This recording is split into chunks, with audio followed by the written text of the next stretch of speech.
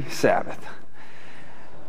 Your weather here in September is just as beautiful as it is in Michigan. Although the landscape is slightly superior, those who were here at the earlier message who wanted to get the double dip on the two different messages heard about our love for your mountains. I won't repeat all of the stories. By the way, who is anybody here back from the early morning service? Oh, good. We do have some folks. How many of you have been to all four? This would be our fourth. How many of you have been to all four? Yeah. I might repeat myself slightly sometimes for the sake of those who haven't, but with much content yet to go, we kind of have to keep moving forward. Those who missed one or two or three of the previous messages, be here at sundown. We'll talk about how to catch up with what you missed. But session 4 is again pulling from the Media Mind series, Reclaiming the Human Soul in the Digital Dark Age. And before we begin with prayer, we are going to be in Genesis 1. And before we begin with prayer, I have to do my little historical quiz. Those who were at the first message, don't give it away, okay? I spoiled it for you, but I told you this was coming in this message. So this is the real official rollout of the big quiz question. When was the world's first electronic media device invented? The world's first electronic media device. When was it and what was it? Don't say it if you heard it earlier, but are you thinking back to maybe the old televisions of 70 years ago or so? No, before that. Interestingly, by the way, about television, my grandpa made a living, raised my dad's family selling televisions, which is terribly ironic that the media on the brain guy comes from that lineage. God bless my grandpa. He was a hardworking man, and most of the TV was pretty decent back in the 50s, although tonight you'll see maybe reasons to question that even, that decade of family values had some things slipping in already. But what is tonight, by the way, before we get the answer to this question? 6 p.m., conformed to the counterfeit reality. We're going to see the agenda to manipulate the minds of the masses. We're going to understand the pulling back the veil on what's really going on spiritually in this great controversy as it relates to entertainment media, the music industry, the advertising industry. It'll be the big expose, very eye-opening stuff. But what's the answer to the question? Okay, before television, it was radio. Before, you had the silver screen, you had the phonograph, Edison's phonograph. Go all the way back to, what is it? Say it if you weren't at the earlier one. Did you get it yet? What's that? That's the telegraph. Do you know what year? I'll give you a hint. It's a year in Bible prophecy. 2,300 years from 457 BC, the Day of Atonement begins. The sanctuary shall be cleansed. It was 1844. Exactly in 1844 that media was invented. Electronic media, of course, is what we mean by that. Isn't that an interesting coincidence? Maybe not. Maybe the Lord is to utilize media in the last days, and it would build and become more efficient, and all of a sudden we can beam out truths to the whole world. I think we can all say, praise God for, say, Amazing Facts TV. I like them all. I happened to be at Amazing Facts earlier last fall, almost a year ago now, and the spring before that, doing 2 series back to back. One was called 7 Deadly Myths in Christianity, and then we followed that up with America's 11th Hour. That was an especially fun one to do because did you know last fall was the 400th anniversary of the first Thanksgiving with the Pilgrims and Indians when they came on the Mayflower.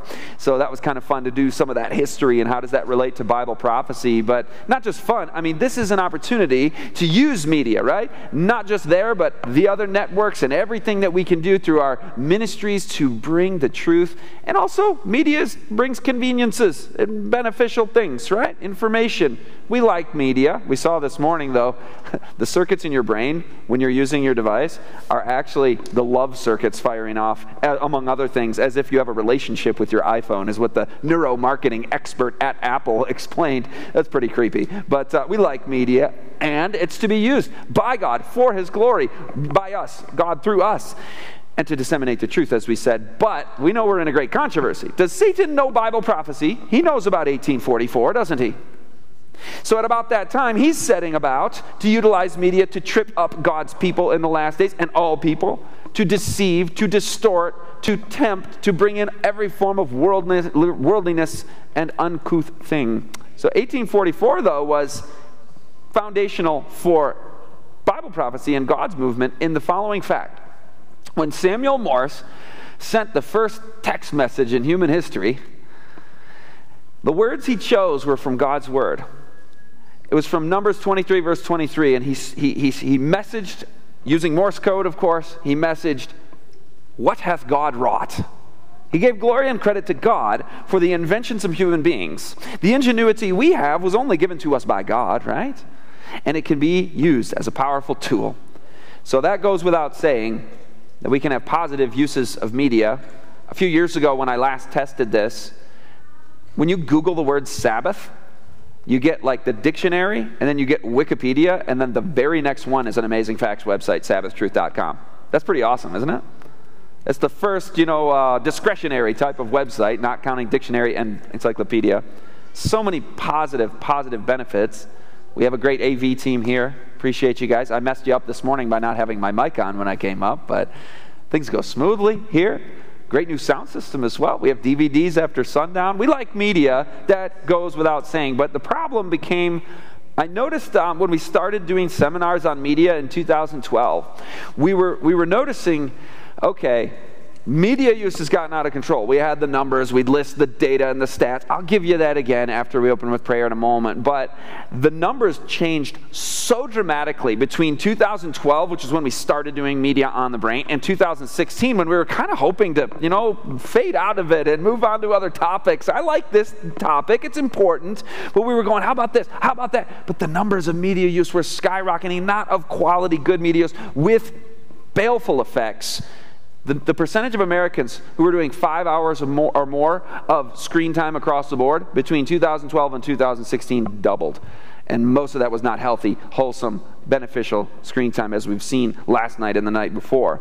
But then you fast forward to 2018. I already told you this morning, but just for those who missed it, 666 minutes of media per day. That's an ominous number, not a fulfillment of prophecy, of course, but a very large number that we want to be pausing and thinking about our media use this morning. So before we look at Genesis 1 and look at the information and the studies and the research on this, I want to begin with prayer as we ought before the throne of God, asking Him for His guidance and wisdom. Bow your heads with me, please. Father in heaven, we pause right now to seek You. We know that this is not an exercise in just talking about media.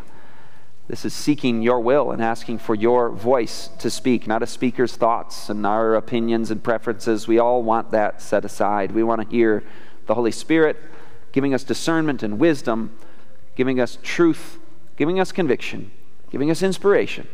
This is what we ask for, and we pray collectively that Thy will be done. In Jesus' name, amen. Genesis 1, verse 27. We read, "So God created man in His own image. In the image of God created He him, male and female created He them." So much you could do on that one verse, isn't there? I mean, the whole Bible really is about that, isn't it? Who God is and how we are meant to be in His image, and how sin has marred the image of God in man, and how the redemption wrought out at the cross through Jesus Christ and His present work in the heavenly sanctuary is restoring the image of God in man. That's one of my favorite definitions of redemption, is the restoring of the image of God in man. There are some physiological effects, to start on a little bit of an interesting note on the media use, in terms of our posture that we assume when we are engaged in media. Do you do it too? Got to check myself on that. Hold this up a little bit. The eye hunch, they call it. Did you know you're putting 49 pounds of pressure on the upper spine when you're at a 45-degree angle like that? Not very good for us. In fact, the Washington Post put this out. Horns are growing on young people's skulls. Phone use is to blame, research suggests. A little bony protrusion at the back of the cranium there. Wow, that is quite something. Well, if we're like this quite often, like that, or like that, or whatever the posture is, if we're like that for so many hours, It's going to actually train the muscles, and it has. And I've heard this in headlines and in speaking with experts, some of whom are here, Dr. Cleveland, and I hear what's happening is a forward head posture that is more common among young people even. Normally as we age, we come down a bit, but young adults having this, and so, okay. Can I pick on the evolutionists for just a second? You know this nonsensical thing about the monkey and then we became this over millions of years? They're going to have to update their chart now. Because if we're like this all the time and training the muscles to push the head forward like that, we're going to be less upright. What does that matter? Well, first of all, did your mom ever say to you when you were a kid, stop making that silly face, wipe that face off of there, or it's gonna what? It's going to stay that way, right? That's what's happening. That's what's happening. And what does that matter? Well, physiologically, God made us to stand upright, right? Genesis 1:27, part of our image bearing of God. A study reveals that a large portion of the population is not able to what? Can you see it from where you are? To breathe properly. When we're hunched down and crunched down, the lungs aren't taking a full respiration, which matters because that oxygenates our blood and to our brain, and our thinking capacity can be harmed by improper breathing. This is why when I read child guidance, among the first things to be aimed at in school and in the home should be a correct position, both in sitting and in standing. So all of a sudden, everybody, including the speaker, becomes a little self-conscious about, okay, how's my posture right now? God made man upright, and he desires him to possess not only the physical, but the mental and moral benefit. Wait a minute. There's a mental and a moral benefit? Grace and dignity, self-possession, courage, self-reliance, all of this is going to be improved by an erect bearing that will be promoting these things. That's interesting. I didn't think all of those things would come just from good posture. I just thought that was something to be proper, just some kind of minor thing. But it can actually help us. And media is harming us in this way. It says, let the teacher give instruction on this point by example and by precept, show what a correct position is, and insist that it shall be maintained. By the way, I won't be insisting on anything, even though I'm the teacher. I got to just watch myself, because when I'm speaking, I've seen videos of myself when I'm speaking, and I'm coming forward. I'm excited about what we're talking about. Years in the classroom of that, I guess, with the podium here, and you come. So I'm working on that. Not the most important thing on planet Earth. We're starting with the lighter thing here, then getting deeper. But I do remember something I do want to insist on is I have an assistant, a junior deacon, my son. My wife has got a little clipboard that I just remembered to have passed around. I think he's going to bring it up to the front here. Yeah, thank you, buddy. I appreciate that. If you want to be Belt of Truth Ministries newsletter contact, because I want to hear you. I want your feedback. I want to be in touch. One weekend together is short. Put your email address, just an email address on there. We will be in touch. And just if you guys wouldn't mind just kind of snaking it back and forth to the back there, and then they'll figure it out from there. But I believe that God has wisdom for us in these counsels, doesn't he? Like, for example, when the science is now studying this, and you look at psychological effects of a slouched position, they identify a more fearful and a more depressed outlook and feelings when you're in that position than when you're standing upright with what we just read here. And that's not to say it's like some self-confidence, some self-help thing. It is the Bible speaking to us. It is no longer I who live, but what's the rest of the verse? Christ who lives in me. Doesn't that bring confidence and assurance that I'm being redeemed and restored to the very image of God? We looked at that last night. What is your value? What is your worth? It is in Christ. And so then we can step forward with confidence. If we're like this and we're low about ourselves, or we're just in that position because of bad habits, then it brings more negative words, more negative outlook, whereas a positive outlook comes from standing, sitting straight up. Young people, or all of us who are interested in cognitive health, how about academic skills and tasks? They're improved when you sit upright versus then when you are on a slouched position of some kind. Another thing about the physiological effects of media that struck me was a headline I read that teen and young adult cell phone related injuries are up 84%. Okay, there's such a thing as cell phone related injuries? They keep track of them, and they're up 84%? I guess so. People walking into things, or people, majority of people admit that I have done that. I won't ask you to fess up on that. But it became serious when people started dying, like not just in traffic accidents because you're texting and driving, but pedestrian pedestrian traffic incidents where we're so glued to our devices that here's the curb, right? I'm walking down the sidewalk and I just walk into oncoming traffic and boom, boom, and you have big problems happening. You keep thinking this couldn't be more than 1 or 2 times. There were entire municipal governmental legislation that said we can't tolerate this anymore. We're going to move where the stoplights are. You know, human beings have always lived up here, image of God. We've always lived up here looking around, faces, objects, lights. Oh, the traffic light, the little stop sign, the little man walking sign. We've seen this for 100 years, right? Well, now they said no more of that. You can see it on the screen, right? Put the traffic signals at curb level to meet people where they're at, right? We live down here now. This is our new place, our new frame of reference. So, oh, red light. Oh, yeah, that's the street. Oh, that's a bus. I might not have otherwise seen it. In Austria, they put pads on the lampposts so you don't walk into them on your phone. And then this one is real. That's surveillance camera footage in the back alley. Yep, he's going to walk right into that. There he goes. That really happened. I hope he's okay. I mean, you can watch these bloopers and people laugh at the unfortunate. I won't make you watch it again. Can we just say the media mind is checked out? I mean, that's pretty much summing that up, huh? But the mind of Christ is engaged. Not just engaged with the bus and the hole and the object, but engaged with the people around us. Engaged with the needs around us, with the voice of God, with nature, with beauty, with truth, with goodness, with real tasks. Engaged in learning to be human again. Can we just put it that way? That's the name of the morning sermon. How to be human again. What do you mean? Are we not here? Well, what does it mean to be human? It's not just a biochemical breathing air and pumping blood function of our physiology. It's what is our psychological makeup? What is our purpose? What is our identity? Who are we and what are we like? How do we function socially as social creatures? We'll talk about that more in just a second. But did you know the average person touches, taps, swipes their device 2,317 times per day on average? That's an enormous number of touches, taps, and swipes if you add them all up.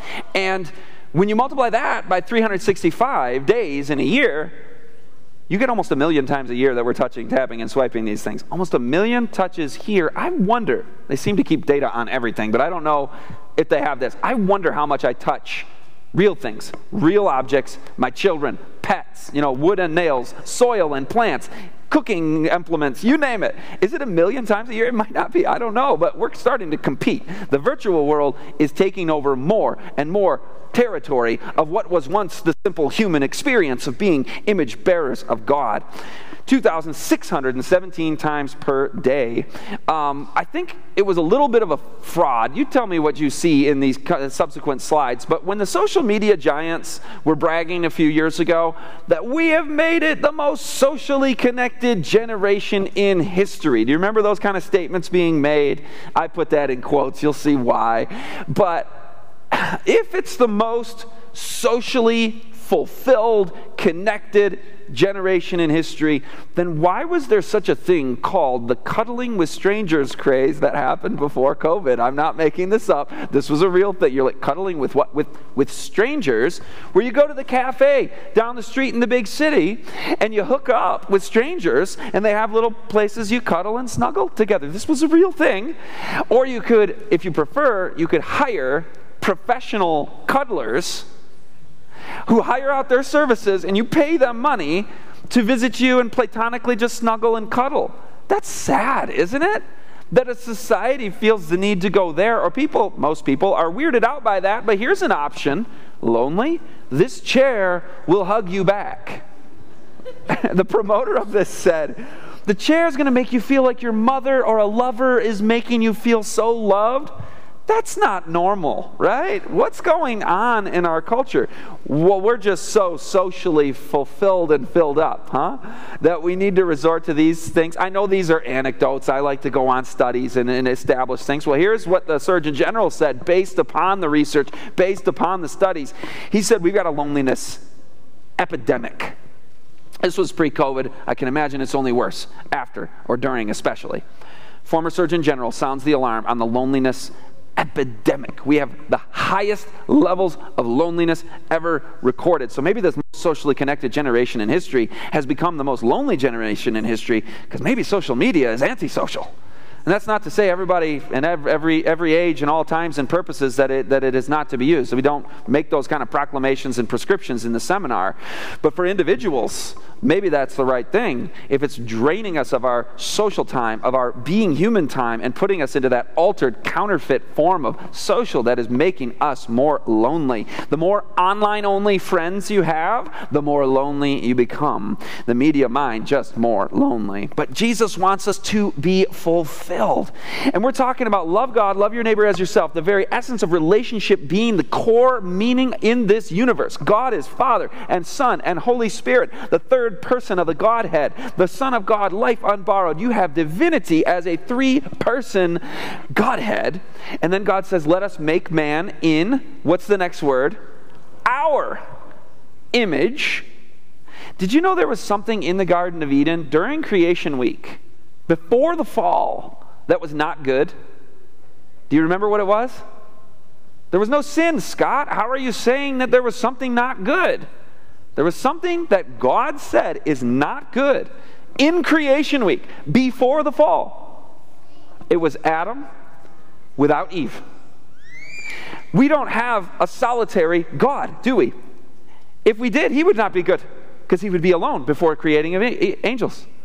There's an interesting idea about world religions, and here why Christianity has the true picture of God's character. It's a beneficence. It's a giving of love. There has to be an object of love in order to be love, right? If God is love and there's nobody for him to love, it negates his love, doesn't it? This is why this doctrine is important. It's not just a doctrine in a debate or, okay, what is the Holy Spirit? And this is the character of God on the line. It's a big, important teaching. And then Adam is by himself. There's no Eve yet.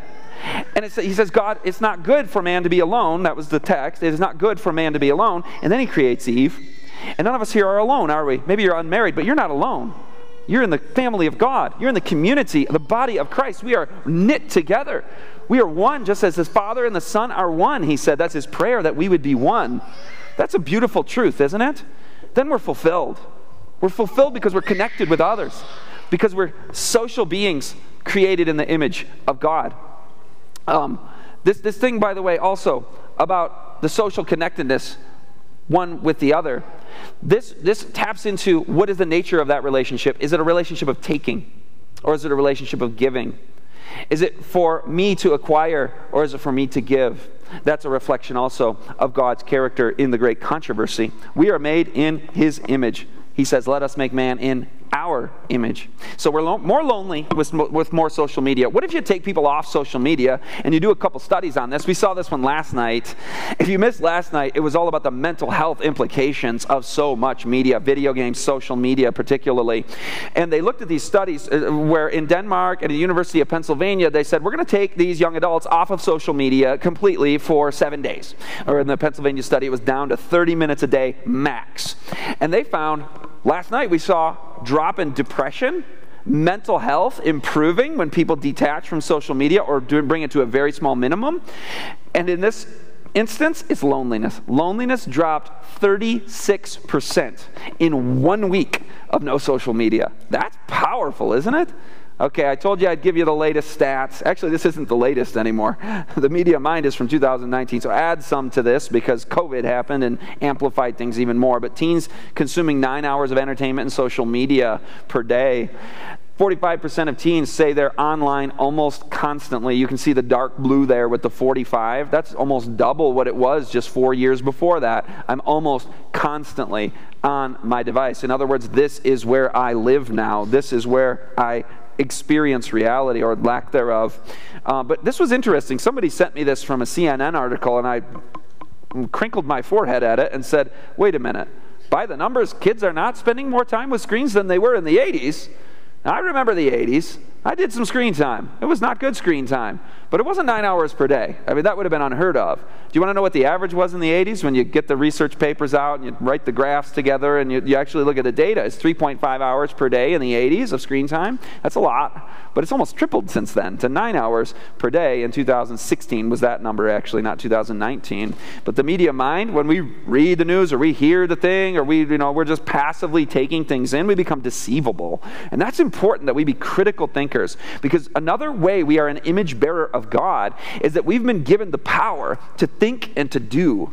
It's that we've been given something akin to that of the Creator. We are small c creators in the sense that we can think and do. Let's just focus on the think part right now. To think means to evaluate something that we read or hear. We're evaluating right now, right? Your frontal lobe is engaging. It's like, what about this? I wonder about that angle. Oh, that's interesting. Well, how does that compare with the Scripture? As a teacher, that's important. That's my heart, that every audience that ever encounters our content in our seminars would be engaged in that process. That this is a two-way experience, hence the emails, right? But the mind of Christ, when we have that restoring of the image of God in man, we are thinkers. We are critical thinkers, and we don't just go, oh, okay, kids today are not doing any more media than they were in the 80s. How did that make it past the editors? I know there's a typo in there some people are noticing too. Maybe it just never went to edit. Teens, how about parents though? I get the question, can we get Brother Ritzman to come to speak to our youth? And I usually say, no, can I speak to everybody? Because we're all struggling with this. Parents are almost as high as the teens, nearly 8 hours per day of entertainment and social media. That's in addition to media for work, in addition to school media for the teens, that 9 hour and that 8 hour. The average parent is spending twice as much time just watching Netflix than all quality time with their children combined. Wait a minute, that sounds familiar from Thursday night who were here.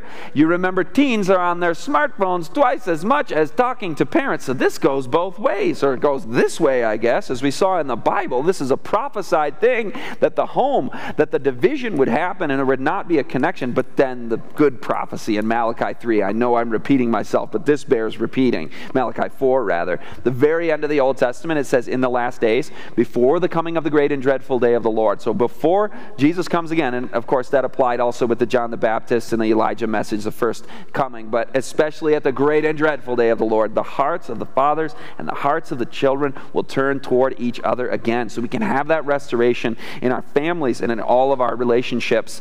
The average adult spends more time looking at screens now than sleeping. The average American spends 65% of their waking hours consuming media. The average American now spends 4.7 hours on their smartphone per day and checks their phones 80 to 150 times per day. It just becomes habitual. It's an appendage now, right, of my body.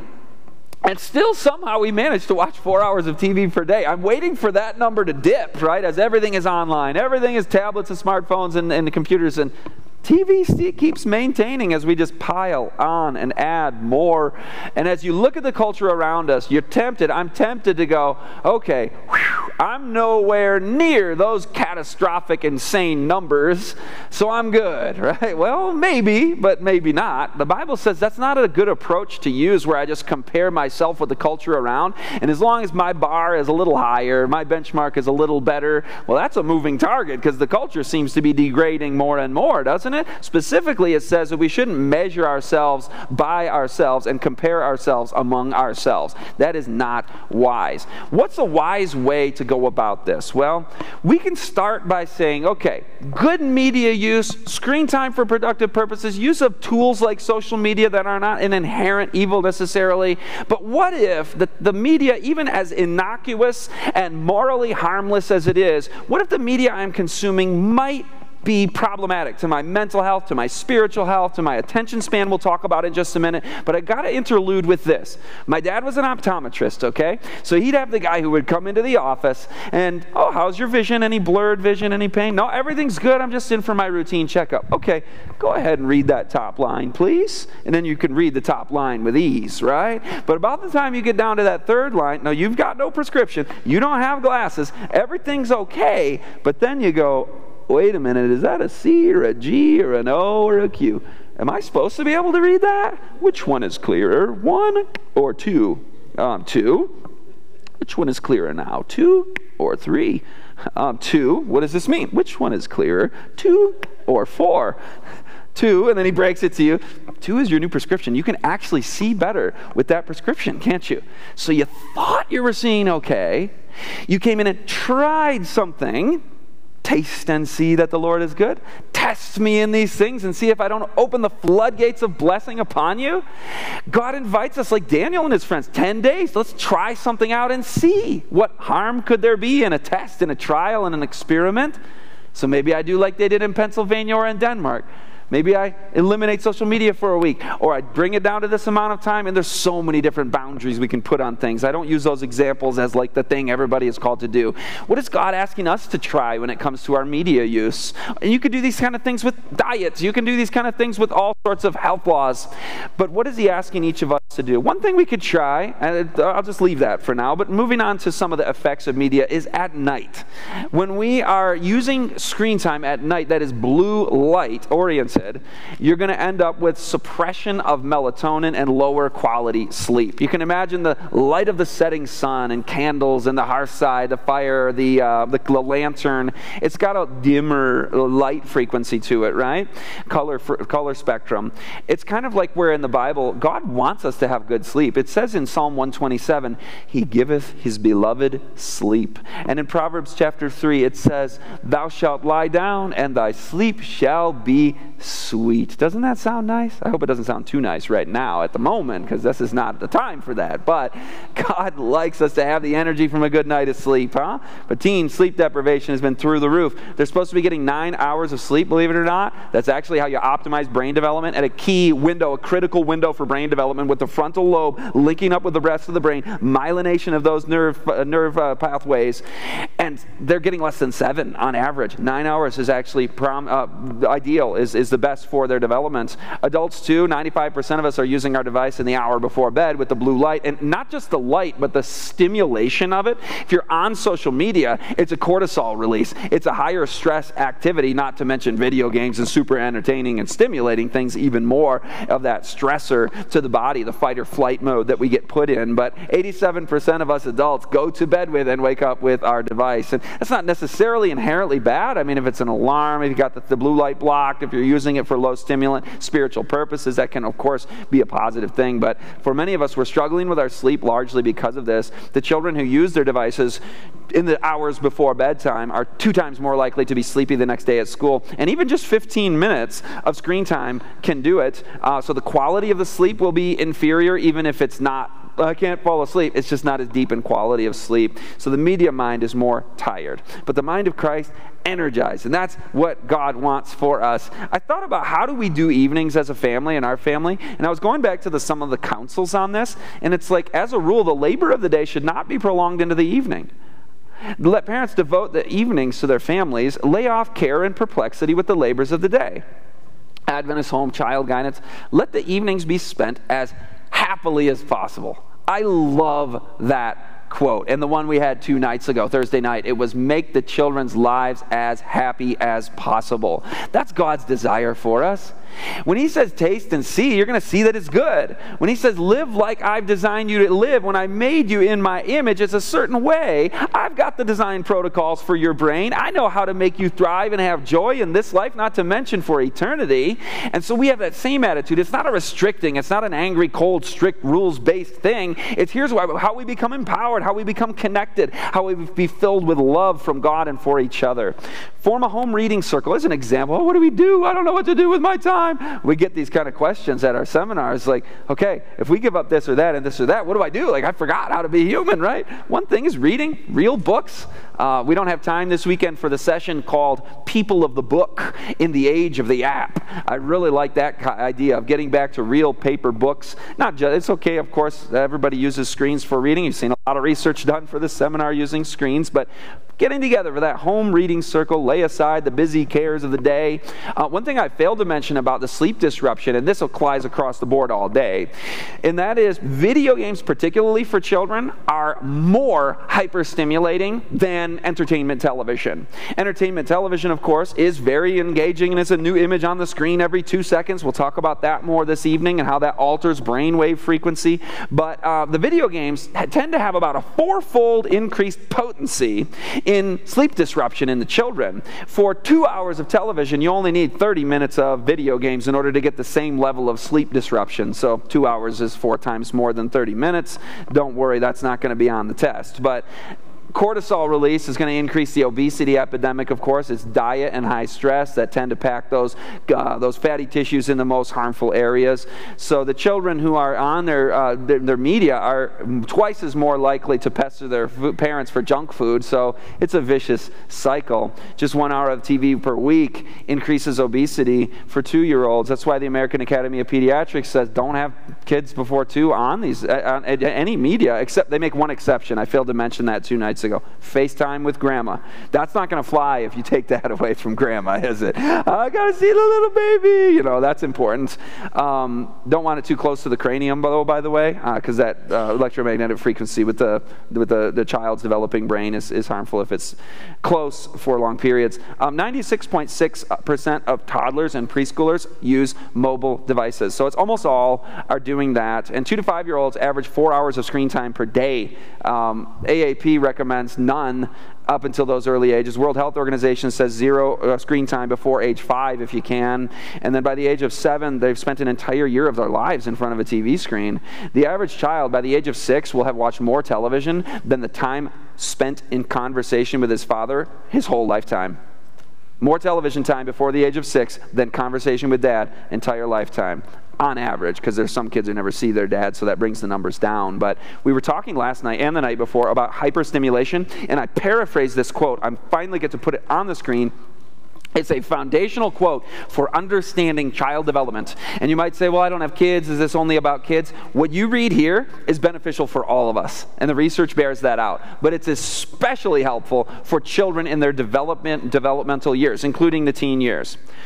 The more quiet and simple the life of the child, the more free from artificial excitements, and the more in harmony with nature, the more favorable it is to physical and mental vigor and to spiritual strength. So we saw nature is the antidote to so much of these media problems. In harmony with nature. If we're going to use media at whatever age, the more nature-paced it is, the better. Because then it's not overstimulating and hyperstimulating and problematic to our brain function. The more quiet and simple and the more in harmony with nature, the more free from artificial excitement, the better it is for our development. But we're doing the opposite. Doing just about everything. You know, we saw the AAP's recommendation. Don't worry about the sound, video here guys. of a 1-year-old video of this, who is happily and expertly playing with the iPad. Magazine. Why aren't the pictures knowing moving? just what to do. Then she tried a real magazine. To pinch it, it should be growing smaller and larger there. She's trying that is sad. The baby doesn't know how the real world works, how a physical paper magazine works, because we put them in the iPad activity seat. This is not a made-up graphic. This is a real thing. Fisher-Price iPad activity seat for newborns. I mean, we know so conclusively, so definitively about the harmful effects of media. You can't trust the industry to make those kind of discernment decisions. iPotty. Oh, come on. How to be human again. Raise your hand if you were 2 and you learned how to use the potty like a normal human. Everybody, right? We're going to use it on a video game interface with the tablet, and it's going to be incentivized. You get the ding, ding, ding if you do the potty correctly. And we're setting them up for no intrinsic motivation, aren't we? I mean, everything's going to be gamified now. There's no incentive to do anything and accomplish anything when it's all a digital interface like this. But not just that. When we start from early ages with media, and really all of us, the more fast-paced media we do, the lower our attention span gets. This is a real headline from Time Magazine. You now have a shorter attention span than a goldfish, which has a 9-second attention span. You're saying, we have an attention span of less than 9 seconds? 8 seconds is the average human attention span in the industrialized world, according to the report cited by Time Magazine. That's sad, right? I mean, God has the answer to this, though. Nature. It's the answer to everything. Jesus, as seen in nature. Numerous studies have shown nature exposure, it increases attention span. And interestingly, one time they said, well, let's put kids on a playground, because we know playing outside helps them. Let's put a control group in an urban playground where they're surrounded by a concrete jungle, and then put the kids in the nature-based playground where it's the same kind of toys, same demographic of kids, but some get nature around them and some get cement around them. These ones got a greater attention span boost than these ones. Does that bring up some compassion and some empathy for those trapped in these urban jungles, the underprivileged in our society? Getting nature exposure is really a matter of justice and kindness and compassion to the needy. Even just beholding a fish in a fish tank increases your attention span, which gives new meaning to by beholding we become changed, is we can acquire and achieve that 9-second attention span again by watching fish in a fish tank. And we can become, I hope we become beyond the fish, though. I think we want to become become Christ-like, don't we? Beholding Christ, we will become transformed into the same image from glory to glory. But we're on attention span, so we got to sum that up with the media mind is distractible, but the mind of Christ is attentive. And you might say, well, does attention span really matter? I guess kids in school, but you know, attention span matters to all of us because the Bible says take heed many times, 80 times in the King James Bible. That means pay attention to what God is saying and asking of you. Are we attentive to His Spirit? Or is everything just distracting us? And then also attention span matters because executive function, where our prefrontal cortex pays attention, isn't only about attention span. This same area of the brain also helps us regulate our emotions and impulses, exercise wise judgment and planning, and have the fruit of the Spirit, which is self-control, self-regulation, self-governance, and that's executive function. So if our attention span is waning and going the wrong direction over time, then we're going to be struggling in these other areas as well. Also, the average person, so say the researchers on this, it takes quite a bit of time, really, to solve a big problem or have the big aha moment if you're in the creative business of some kind. The problem solving and creativity takes, on average, a 15-minute time, 20-minute time period to really roll something over, to evaluate, to test, to think about it, to really have the big light bulb moment. 15 to 20 minutes. Do you know how many seconds that is? Anybody doing the math? How many seconds is 15 to 20 minutes? It's like 1,000 seconds, right? That's a lot more than 8 seconds. That's our attention span. We've been given a power akin to that of the Creator, image bearers of God, right?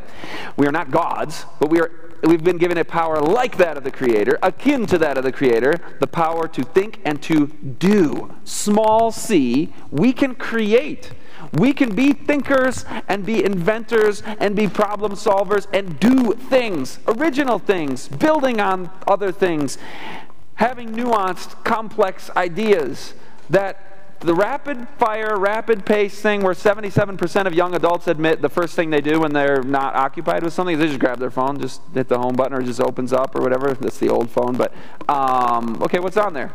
Well, nobody called you. I mean, why did you pick it up? Well, I'm just going to see. What are you going to see? I don't know. I just got to go.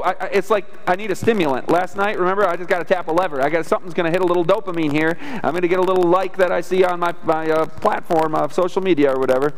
So we don't have time to really be thinkers and doers. The media mind becomes more dull, but the mind of Christ more creative. And there's really, really, really, really, really good news about this, especially after last night. I know I kind of left you hanging a little bit with a mental health crisis, particularly among youth, young adults, a mental health, that's not hyperbole, crisis to the max. How do we come out of this? We've seen Nature and stuff like that, but I want to show you actual psychiatry practice in action. This is Dr. Victoria Dunkley. She's the author of Reset Your Child's Brain. And in this book, she explains the 3-week media fast and the program that she's used to, she can't use the word cure or heal, and I'm not diagnosing or curing or healing anything, but you'll just see. Let's just listen. Dr. Dunkley has treated hundreds of children with previously diagnosed disorders. So this isn't just all of us kind of having more prone to boredom and more low attention spans, and we might feel a little lower than we ought. It might not qualify as depression. It might not qualify as ADHD. We have more thoughts of, anxiety and fear, but it might not qualify as, we're all kind of on a spectrum with just how much we're thriving. But she's taking the worst cases over here that are the diagnosed disorders. They've all met the threshold of you have ADHD, whatever that threshold might arbitrarily be set at, but it's the worst side of the spectrum here of mental health. These are kids and young people with disruptive mood dysregulation disorder. You can understand what that means. These are kids with depression, anxiety, bipolar, all kinds of very serious mental health conditions that are handled by professionals using psychiatric treatments that are common in our society today. Well, she's the alternative practitioner on this. She's like, we're not going the pharmaceutical route. We're going to do something different, try something different. So that's why people seek out her practice on this. And her prescription is simply a media fast. That's it. We're going to have, and very strict, not that this is like recommended for everybody, but we're talking 0 screen time at all. Because we're going to take it all away for 3 weeks, and then we'll see what kinds we can add back to not return to the kind of symptoms we were seeing. Well, what are the results of this 3 weeks? Sometimes she says it takes 4 weeks, but what are the results of this? She's done hundreds of young people, and it's this: 80% of these young people have the majority of their symptoms disappear in 3 weeks, or sometimes 4 weeks. 50% have all of their symptoms disappear. Let that sink in. We just found not only the cause, but the solution to the majority of the mental health issues. Not just loneliness, not just attention span, but all of it. The majority of the problem is being caused by media exposure of various kinds to varying degrees of harm. You take it all away, and 3 or 4 weeks, you got half of them are cured. I know we can't say that word. That's not the word I meant to use. Please forgive me. Whatever. What do you call that when all your symptoms are disappeared? 80% of them are well on the way to having all their symptoms disappear. Screen time is a contributing factor to virtually all the children she has treated.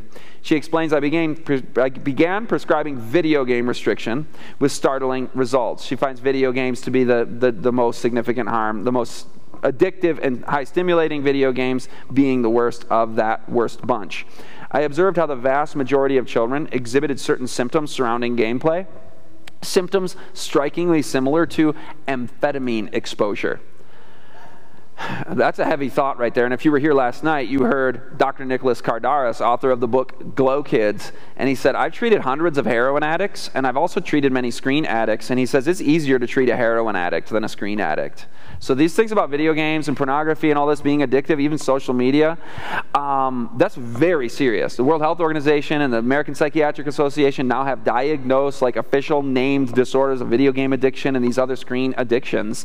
And it's not that you need their official, you see it, you know, when you see it, you know it, and you see the symptoms, you see the problems, and you see less joy, happiness, thriving in life, the more of those things that you bring in. And so when you remove those things, here's the good news. She says these symptoms resolved in the days or weeks of complete abstention.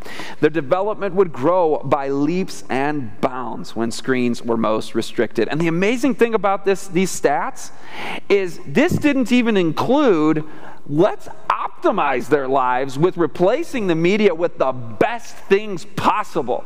They didn't even include the best things possible. It's you could stare at a blank white wall for 3 weeks and it's still you're in her data.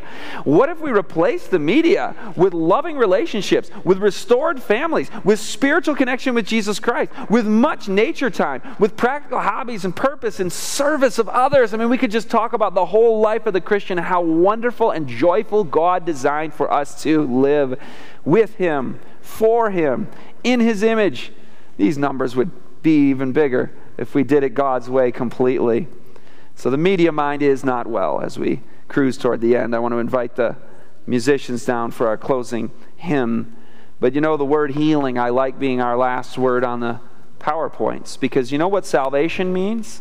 The word salvation in Greek literally means to be healed. When we talk about how to be human again, we're saying the restoring, the complete restoring of the image of God in man. We'll always have the frailties of a fallen body, but we can be spiritually renewed. That means like new. Will you choose ye this day to try something out? Where you say, you know what, that kind of made me take off. I'm thinking more clearly. I feel better. I feel like I have more time to do something I wanted to do. Let me just try a week without that. Or let me just try a week limiting that to this. Or let me take the notifications off my device, or take the app out of my device, and I got to do this on here, or I got to get on here to do something on my web browser, but let it not be the ball and chain, the constant thing. Because maybe that's an addiction cycle in itself, not to mention video games and other things that are so harmful. What will we all try today? Choose ye this day whom ye shall serve. As for me and my house, we will serve the Lord. We choose what He leads us. There's no prescription being stated and laid down today, but there is one, isn't there? To each individual heart. We want to be wholly His, as we're going to sing, Holy Thine. We surrender ourselves, body and soul, unto Jesus. We say, everything I do, whether I eat or drink or whatever I do, I want it to be the glory of God. And that's not to withhold and make my life hard and miserable. Yeah, it's hard coming off an addiction, but joy comes in the morning. Jesus said, you will weep, you will grieve, you will mourn. But joy comes in the morning. You will be fulfilled. You will know the truth, and the truth will set you free. Again, if you'd like to use the hymnal better, is 308. But the words will be on the screen. Wholly done. Completely yours. I would be, dear Savior, wholly thine. Teach me how, teach me how. I would do thy will, O Lord, not mine. Help me now. Holy thine, holy thine, holy thine, this is my vow. Holy thine, holy thine, holy thine, O Lord, just now. What is worldly pleasure, wealth, or fame? Without thee, I will leave them all for thy dear name. This and well shall be. Holy thine, holy thine, holy thine, this is my vow. Holy thine, holy thine, holy thine, O Lord, just please stand up with us. As I cast earth's transient joys behind, come thou near,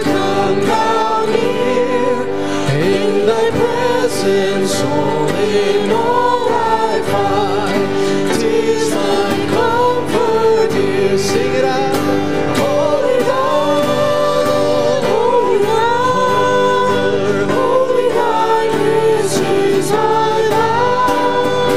Holy thine, holy thine, holy thine, O Lord, just now.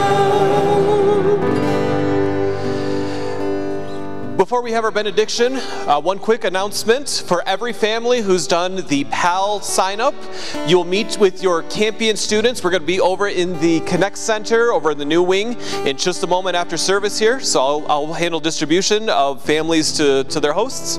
On behalf of the Campion Church, I want to officially welcome to the church family, Dwayne, Tiger, welcome to the church. Glad to have you as part of our community.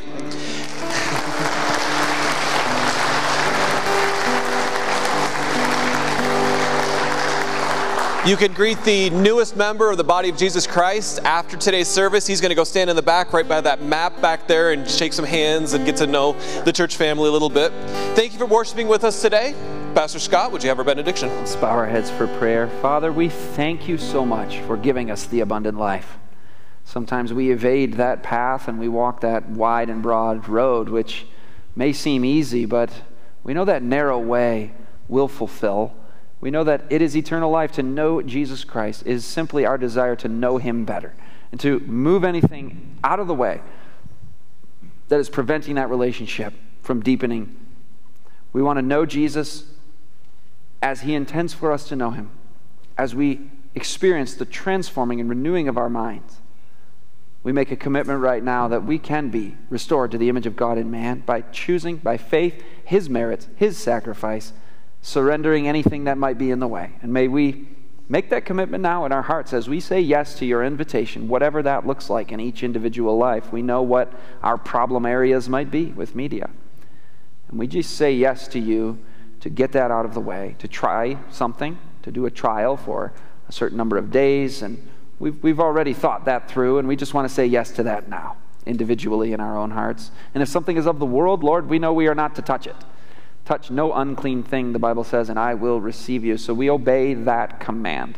That is a very clear directive from your word that if any man loves the world, we don't love the Father simultaneously, so we don't want to try to serve two masters. Anything that's of the world that's not true and pure and lovely and admirable and excellent and praiseworthy, we say no to that right now. We only want to do media that we could see Jesus doing if he were in our shoes. So that's a commitment we make before you now as well. Here's our heart, Lord. Take and seal it. Seal it for thy courts above. In Jesus' name, amen.